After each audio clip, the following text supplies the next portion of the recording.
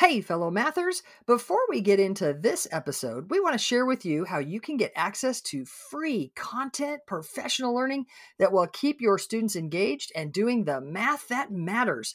Get ready to go to this link, mathisfigureoutable.com/challenge. That's right. Registration is open for the free Math is Figureoutable Challenge that's starting May 15th and runs to the 17th at 7 p.m. Central.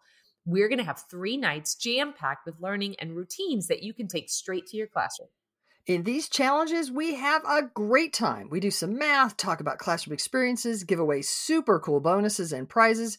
You won't just walk away with routines that are naturally engaging and encourage your students to think mathematically. You'll also have a chance to win over $6,000 worth in prizes, including a few virtual PD sessions for your school. I'll be joined by my wonderful co-host Kim and special guest Jenna Labe. You can register at mathisfigureoutable.com/challenge for a fantastic learning experience. That's mathisfigureoutable.com/challenge. Now on to the show. Hey, fellow mathematicians. Welcome to the podcast where math is figureoutable. I'm Pam Harris. And I'm Kim Montague. And this episode is a Math Strat Chat episode. What is Math Strat Chat? Well, every Wednesday evening, I throw out a math problem on Twitter, Facebook, Instagram, all the social media, and people from around the world chat about the strategies they use. It is super cool to see everyone's thinking. Okay, so this Wednesday, our math problem was 63 minus 49. How would you solve this problem? Pause the podcast, solve it any way you want. The problem was 63 minus 49. Solve it, and then come back to hear how we solved it. All right, Kim, I want to hear how you solve this one first. Okay. Well, you could probably predict what I'm going to say. Because should I predict? You could, yeah. I think we did not talk about. Yeah, no? We didn't talk about this. I predict that you used an over strategy. Yes, because you taught me that. I love the over strategy. So I, not that this matters in any way, but because of that 49, I really didn't write much down. I just wrote down 63 minus 50. I didn't write that down. I just wrote down 13. It would be 13 if it was 63 minus 50, but I subtracted too much. I only needed to subtract 49. And so then I added 1 back on. So instead of 13, it's 14. Huh. Interesting. Nice. Thanks. Not what I did. What'd you do? No. Yeah. Okay. So maybe partly because I wrote this problem. I had a strategy in mind. And so it's funny because I wrote it a long time ago. And when I looked at it again today, I was like, oh yeah, I see 9 sevens in 63. Yeah. So when I see 63, 9 times 7 sort of is a thing that I can think about. Minus 49 is 7 sevens. So 9 sevens minus 7 sevens is 2 sevens, and 2 sevens is 14. Nice. I do like that. I have seen that strategy before in maybe another problem that you've created, or maybe you've talked about it before. I like it.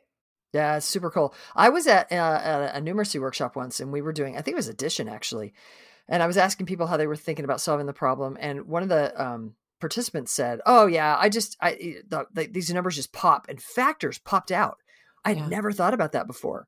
And I was like, say more about that. And so since then, I have tried to write problems where I can kind of train my brain to recognize those factors. You might find it interesting that when you said, okay, now it's your turn to solve it, I actually wrote down 7 times 9.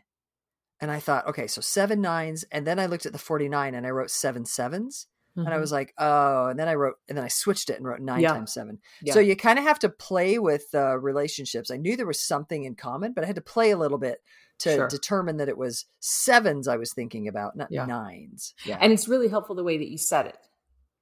9 sevens, 9 sevens, and 7 sevens. To be left with 2 sevens. Yeah. Yeah. Kind of a cool strategy. All right. Well done. I like it.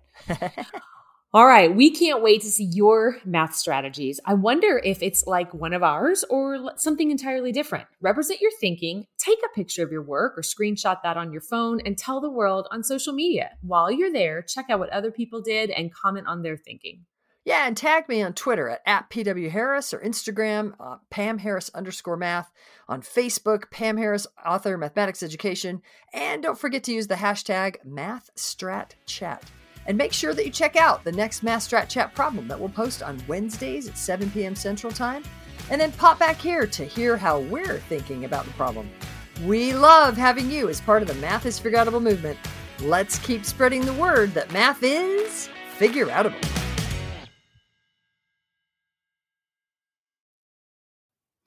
Thank you for listening and making math more figureoutable.